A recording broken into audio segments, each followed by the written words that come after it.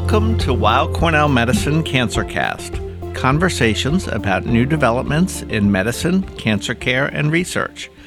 I'm your host, Dr. John Leonard, and today we will be discussing cancer clinical trials.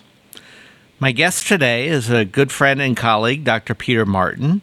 Dr. Martin is a hematologist and medical oncologist at Weill Cornell Medicine and New York Presbyterian Hospital. He is a service chief of the Weill Cornell Lymphoma Program. In addition to his expertise in caring for people with lymphoma, Dr. Martin has been deeply involved with researching and developing better treatments in order to integrate more effective and targeted therapies into clinical care for patients with cancer. He is really somebody who is an expert in the design and conduct of clinical trials in cancer. And it's really great to have you here, Peter, today to talk to us a little bit about this area of research and this field and how it impacts patients. So I want to start by asking you why you got involved in clinical research. Doctors take care of patients and specialize in specific areas, but what about the idea of research and clinical research involving patients drew you to this field?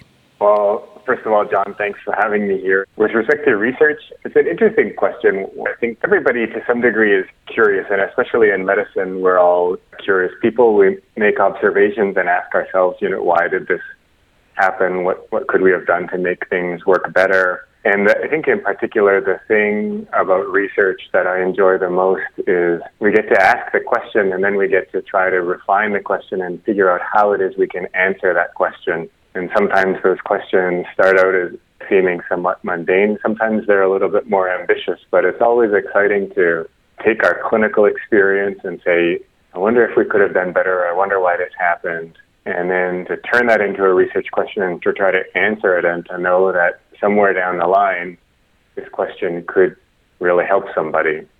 So we're focusing today on clinical research, and people are familiar with research in general, and often people think about laboratory research, but what makes clinical research different, and what is the definition and what's special about this subset of research? People that work in labs, thank goodness they do that, and it's been really remarkable to watch how fast scientific research has advanced over the past decade. It seems to move a lot more quickly than clinical research to some extent. All of us that work with patients on a day-to-day basis are really focused on developing research questions that have, in some form, an ability to inform our ability to take care of patients, either improve the quality of their care, the quality of their life, improve outcomes, reduce side effects. So it's ultimately all focused on a measurable endpoint that can be experienced by a person in real life in a relatively short time frame. I think fundamentally the best laboratory researchers also do that, but they're also obliged to follow science wherever it takes them, and that might be down various different esoteric paths, whereas I think we're more obliged to really focus on how is this going to impact the person that I'm seeing in clinic tomorrow. So we're going to focus much of our time on the concept of clinical trials, but before we get there, there's a lot of knowledge that informs patient care that is clinical research, but not a clinical trial. And some of your higher impact studies have been research about patients, but not on, a formal trial. So maybe first, before we define a trial and get into the details of that, what are some of the other ways that studying aspects of patients and what happens with them can impact patient outcome that doesn't involve kind of an intervention with a patient or a clinical trial in the classical sense? We think about clinical research that really falls into two sort of subtypes. One is an interventional type of research, and those are really the clinical trials that we'll get to. And then some of it is more observational.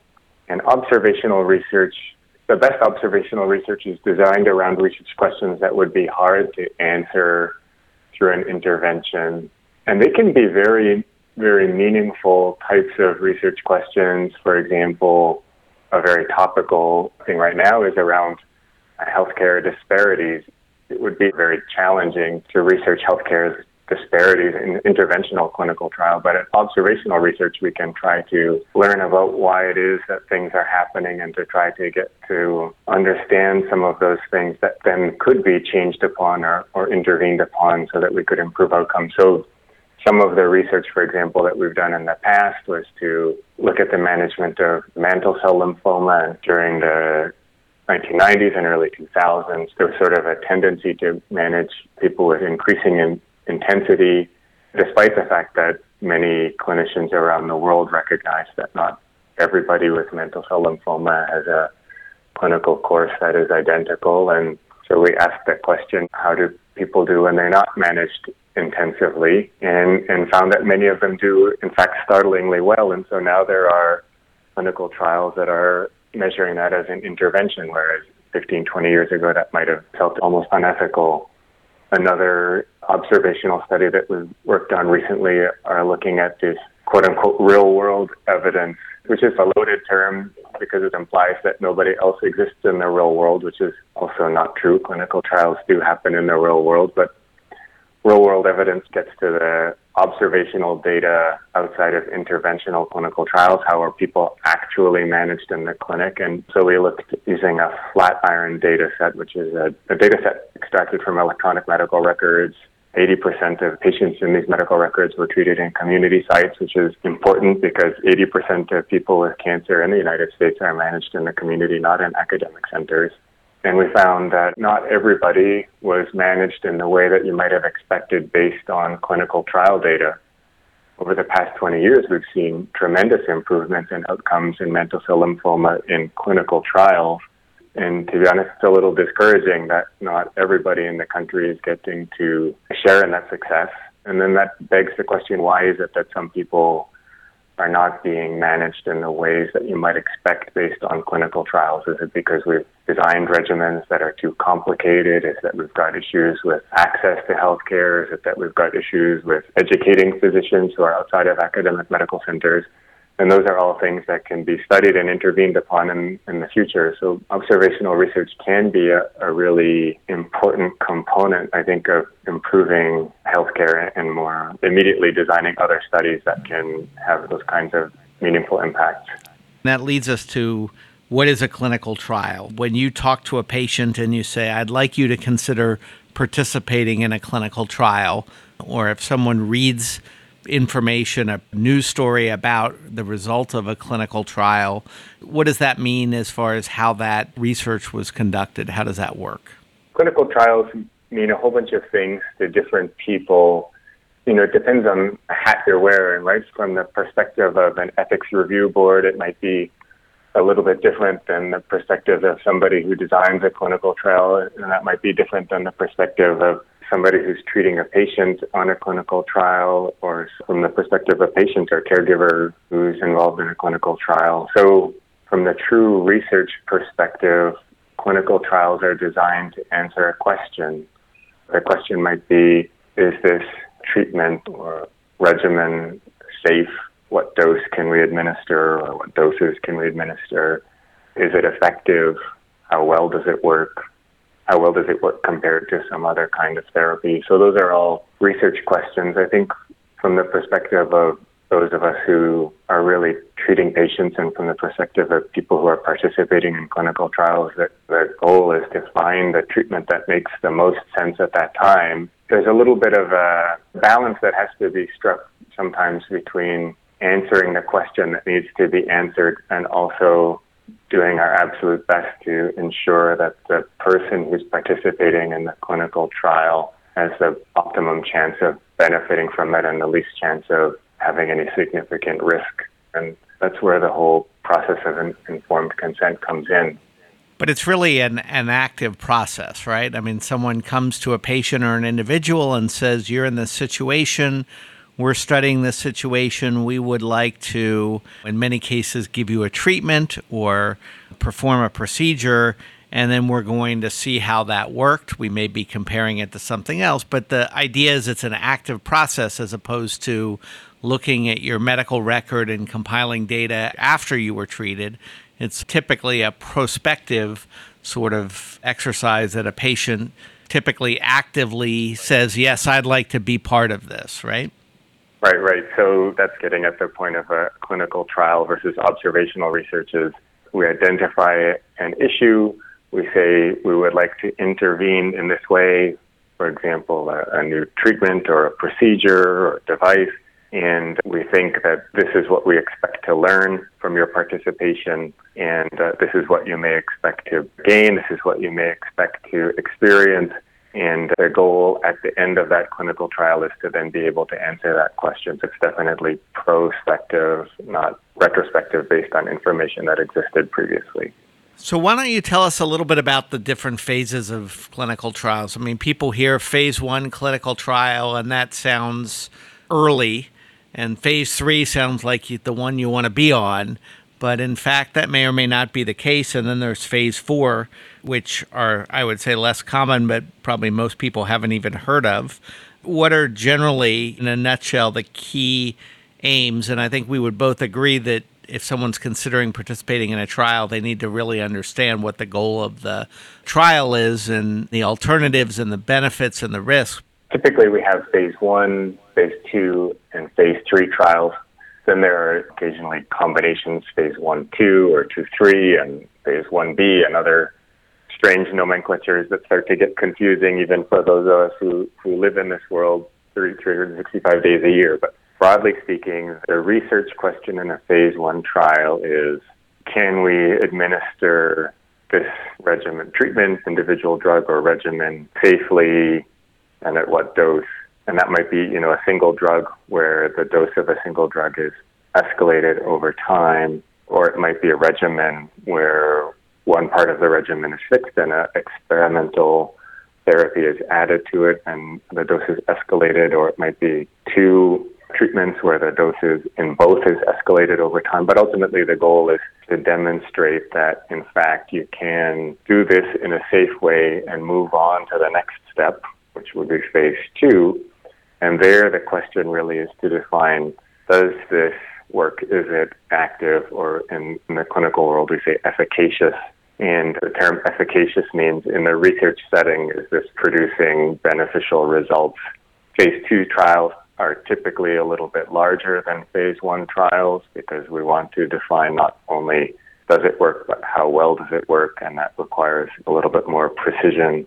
You get a flavor from phase 1 trials of what the expected safety profile is from that treatment. Once you know that a treatment is both safe and efficacious, or at least has a therapeutic index, meaning it's more effective, or its effectiveness can justify the expected side effect profile, then we move on to phase 3. And in phase 3 trials, the question is this experimental regimen more or less or similarly effective compared to some other standard treatment? So, for example, we have been working with Leandro Cerchietti and Ari Melnick, who are both physicians working in the lab now for a couple of decades, and they've been studying epigenetics, or the way genes are turned on or off. And one concept that they felt was interesting was that certain genes that make cancer cells sensitive to chemotherapy could be turned off inappropriately so that cancer cells are then resistant to chemotherapy. And through a couple of clinical trials we designed, or phase 1 trials, we looked at medication called CC486, an oral medication that affects the way genes are turned on or off. And we first tested different doses of that medication in combination with R-CHOP. So that was a phase 1 trial. R-CHOP is a standard treatment for people with diffuse large B-cell lymphoma. The idea is that potentially by adding this other medication, we can make the chemotherapy work better. So it's a phase 1 trial, but in that phase 1 trial, everybody is still receiving the standard of care treatment, R-CHOP for diffuse large B-cell lymphoma, and the experimental treatment was escalating doses of this other medication, CC486. And indeed, in that trial, we found that we could administer CC486 safely with R-CHOP. And in fact, in a fairly large number of patients, we found that it appeared to work quite well. And that data has subsequently been used to justify other clinical trials, including a phase 2 clinical trial in separate lymphoma, peripheral T-cell lymphoma, run by Dr. Jia Ruan here at Cornell, and now is in 2 national randomized trials in older patients with diffuse large B-cell lymphoma receiving R-CHOP and in patients with peripheral T-cell lymphoma receiving CHOP. So that's sort of an example of how treatment might go through phase 1 into phase 2 or 3, a randomized setting. And of course, there are many other examples that are similar to that, sometimes involving perhaps treatments that are not yet approved or even proven to be effective. And I think most of the time that people are thinking of phase 1 trials, they're thinking of these new drugs that are first in human. But I think probably the majority of clinical trials that are performed in oncology, there is already some sort of active treatment, and the goal is to try to make it work better. So what is the role of placebo in oncology trials and cancer trials in particular? I would think that that's an issue for many patients, or at least a concern for some patients, that they don't want a placebo if they're concerned about their cancer. Yeah, and placebo is defined as an intervention that is not expected to have a significant either benefit or risk. And it's performed essentially with the intention of blinding study participants and investigators from knowing whether the participant is receiving the active therapy or not, because it's understood that sometimes people can experience something either good or bad if they know they're receiving the specific treatment. So in oncology, there aren't a lot of scenarios where you would say we're going to give somebody a placebo treatment and nothing else. There are a few examples of that historically, but it's not very common. But there are plenty of examples of people who might be receiving a standard treatment, and the research question might be, if I add drug X to a standard treatment, does it work better than the standard treatment alone? And under those circumstances, the appropriate thing to do, or the best way to answer that question, would be to give everybody the standard treatment, and then participants would receive either drug X or placebo. And at the end of the clinical trial, then you look and see what were the benefits in both arms and what were the risks. And in that circumstance, the placebo didn't likely impact things either good or bad, but they did allow the study to be conducted in a way that blinded participants and investigators from which drug they were receiving. So I know placebos are sort of a taboo subject in research, but it's worth noting that in oncology, it's very uncommon for placebos to be used alone without any other sort of active therapy. This is where ethics review boards really are important. When we propose a study, we first have to justify it in front of our peers, and they have to agree that it's scientifically sound. From there, we take it to a bigger group of peers, and they think this is a good idea and feasible. And from there, we go to the ethics review boards, or IRBs. And IRBs are made up of multiple individuals, many of whom aren't necessarily experts in the field. And they allow us to have the perspective of a diverse group of people, many of whom are researchers, but not all of whom are researchers. And they can say, can you define what a patient might expect to experience? Is there a potential for benefit? Is there a potential for risk? And it doesn't mean that you can't do a study that has very limited potential for benefit, but they do want to make sure that the potential for risk is not overwhelming, and they also want to make sure that patients are very much aware of the risks and benefits that might arise from their participation in the study. So if there's a study, we're very careful to discuss all of those potential risks and benefits with people, especially if there's a placebo involved. So I want to ask you, and we'll get to the good part of clinical trials in a second, beyond what you've discussed already, but there are some potential downsides. And so just in a nutshell, what are the potential downsides when someone thinks about participating that they should either ask about or consider? There are definitely some downsides, just like we're asking a question and hoping that the person that's sitting in front of us who's going to participate in this clinical trial, we're hoping that they're going to benefit from it. but we don't know the degree to which they might benefit or whether they'll benefit. There's a potential for side effects. Oftentimes, we have a good idea already of what those side effects might be, but on some occasions, we don't necessarily know, and so there may be unexpected side effects. Clinical trial protocols are very careful to protect patients, and so if we experience side effects, we have ways of dealing with those or minimizing them or even removing people from clinical trials if we think the risk is outsized. There are also these sort of practical aspects related to clinical research that make them, frankly, inconvenient. They require more clinical visits typically. There are often more study procedures like blood draws or EKGs.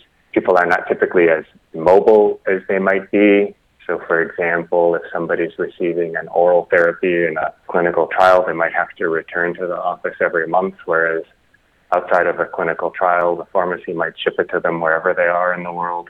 So there are these both potential medical and sort of practical downsides to participating in clinical trials. And those practical downsides can be very real and over time can start to weigh on people if they've been participating in a clinical trial for several months or years. So there are a lot of good things, obviously, or we wouldn't be talking about this, and clinical trials can make a very big difference both for the field and for an individual patient. So what are the potential upsides or the good impact that clinical trials might have? Yeah, first and foremost, as you say, there's a big benefit to the field. A clinical trial might have 500 people in it, but for example, diffuse large B-cell lymphoma happens to 30,000 people every year in the United States. It's the most common lymphoma worldwide. That relatively small clinical trial, if it changes the way diffuse large B-cell lymphoma is managed, has an impact on literally tens of thousands or hundreds of thousands of people every year around the world. That's a pretty remarkable thing that you can show benefit in a small number of people and extrapolate that to the entire world and hope to help humanity in that kind of way. I think that's what all of us hope for anytime we start on a larger clinical trial. Obviously, to participate in a clinical trial, the goal from the participant's perspective and from my perspective when I'm talking to somebody about a clinical trial, it's great if it helps everyone, but what I really want is for it to help this person in front of me. And very often clinical trials have that potential. Sometimes it's more clear-cut than others. For example, when you know that you have a treatment that has worked well in the past and you're using it in a slightly different way, it's easier to define what the expected benefit would be. In some cases, it might be, we have this treatment, but we think that we can reduce the side effects by doing this. Then benefit is pretty clear. Where it starts to get maybe a little bit more challenging, I think, are in some of those first-in-human phase 1 clinical trials where treatment doesn't have quite the same sort of history that most clinical trials bring with drugs that have already been very well studied or interventions that have been well studied. But even those first-in-human phase 1 clinical trials do succeed, and we've had plenty of examples. I don't know why it is that lymphoma is like this, but lymphoma is just one of the most satisfying areas to be researching oftentimes because the treatments that we use work really well. And even in phase 1 clinical trials, oftentimes treatments that haven't been very well studied in the past can be used and are just remarkably active. And I can think of a number of cases where people maybe hadn't had a lot of other options and were treated in a clinical trial and because of that trial did very well and are still around and succeeding in life. On the flip side, we do have some trials, and, I don't want to be a wet blanket, but there are some trials where things don't work out well, or the difference or the benefit isn't seen, or in some cases, the effects are worse than we would have expected. So you do have to be prepared for that, and obviously it's all the context of the situation. Some people ask the question, is a trial what you do as a last resort? How do you answer that question, Peter? So the answer is no. Clearly it's no. Definitely scenarios where people may have already experienced all of the FDA-approved treatments and off-label treatments. And so there are scenarios where somebody has run through the mix of everything that's around, and then you look for other kinds of treatments that might be available. That doesn't make up the bulk of the research that we do or that's done in the United States. And it's simply because there's always room for improvement, right? And the most obvious place that there's room for improvement is very early on. So again, taking diffuse large B-cell lymphoma as an example, if the goal is to impact the maximum number of people, to improve life for the maximum number of people, it doesn't make a lot of sense to wait until those people have already experienced every single FDA-approved therapy. It makes the most sense to come up with a treatment that is scientifically rational, based on some clinical evidence that these treatments work, and then to bring it right up to the very front. We know that R-CHOP works in diffuse large B-cell lymphoma. If we can make it work better, if we can make it less toxic, we can impact hundreds of thousands of people around the world. And so definitely not a last resort sort of thing. If anything, it's almost the opposite. I think you can benefit a huge number of people by performing the right kind of clinical trial in the right setting as early as possible. I want to wrap up with just a comment on the issue of diversity in clinical trials. And historically, there have been different groups of patients defined in a number of different ways that have been underrepresented in clinical trials. Why is it important to get broader representation of different groups of patients in clinical trials? And I know this is an area that you're interested in. Fundamentally, it's an issue of justice and equality. I think when we work in medicine, we don't treat just one type of people or one type of person. We don't say, okay, I will treat you up until age 65, and then after that, I can't help anymore. And so clinical trials that preferentially enroll people up to a certain age and then not beyond that, it sort of leaves those of us who are treating patients to say, well, that's great, but what do I do with all of the 70-year-olds that I see in clinic every day? Their life is obviously still meaningful and valuable, and I want to make their lives better too. So we as society, and I'll speak for myself as a researcher, it behooves us to perform observational research to figure out why some of these disparities exist. Why is it that we seem to do very well enrolling educated white urbanites into clinical trials, but don't do that well with older patients or rural patients or visible minorities,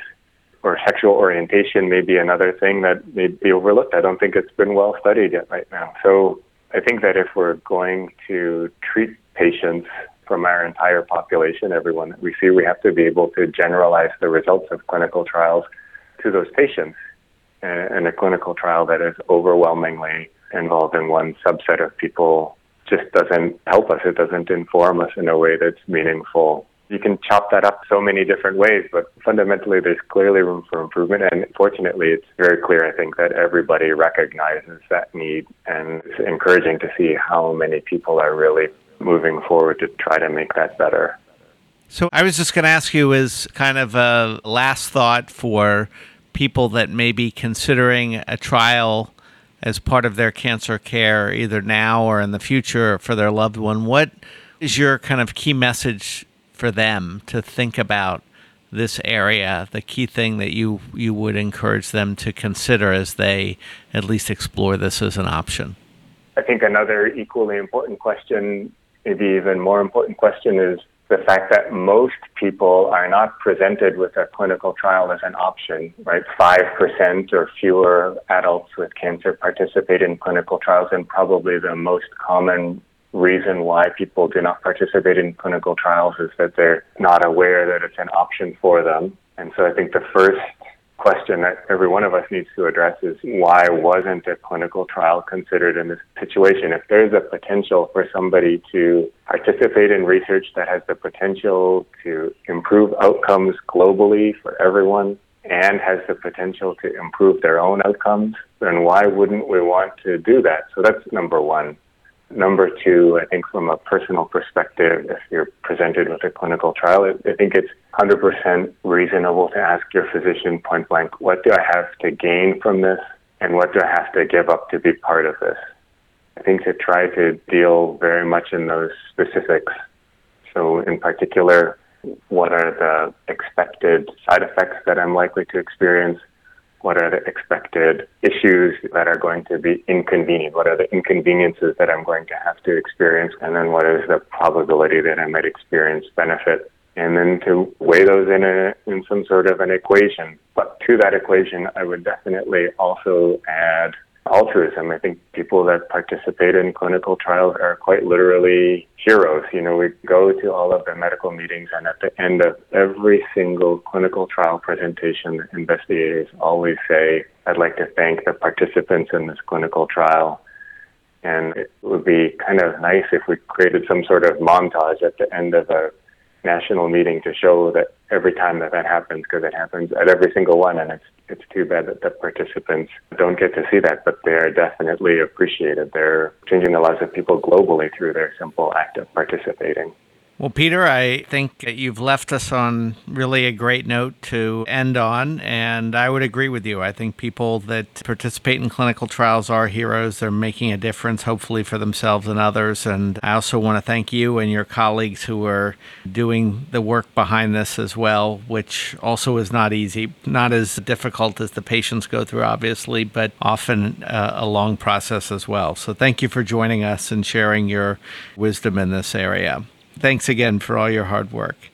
I want to invite our audience to download, subscribe, rate, and review CancerCast on Apple Podcasts, Google Podcasts, Spotify, or online at weillcornell.org. We also encourage you to write to us at cancercast@med.cornell.edu with questions, comments, and topics you'd like to see us cover more in depth in the future. That's it for CancerCast, conversations about new developments in medicine, cancer care, and research. I'm Dr. John Leonard. Thanks for tuning in. All information contained in this podcast is intended for informational and educational purposes. The information is not intended nor suited to be a replacement or substitute for professional medical treatment or for professional medical advice relative to a specific medical question or condition. We urge you to always seek the advice of your physician or medical professional with respect to your medical condition or questions. Weill Cornell Medicine makes no warranty, guarantee, or representation as to the accuracy or sufficiency of the information featured in this podcast, and any reliance on such information is done at your own risk. Participants may have consulting, equity, board membership, or other relationships with pharmaceutical, biotech, or device companies unrelated to their role in this podcast. No payments have been made by any company to endorse any treatments, devices, or procedures, and Weill Cornell Medicine does not endorse, approve, or recommend any product, service, or entity mentioned in this podcast. Opinions expressed in this podcast are those of the speaker and do not represent the perspectives of Weill Cornell Medicine as an institution.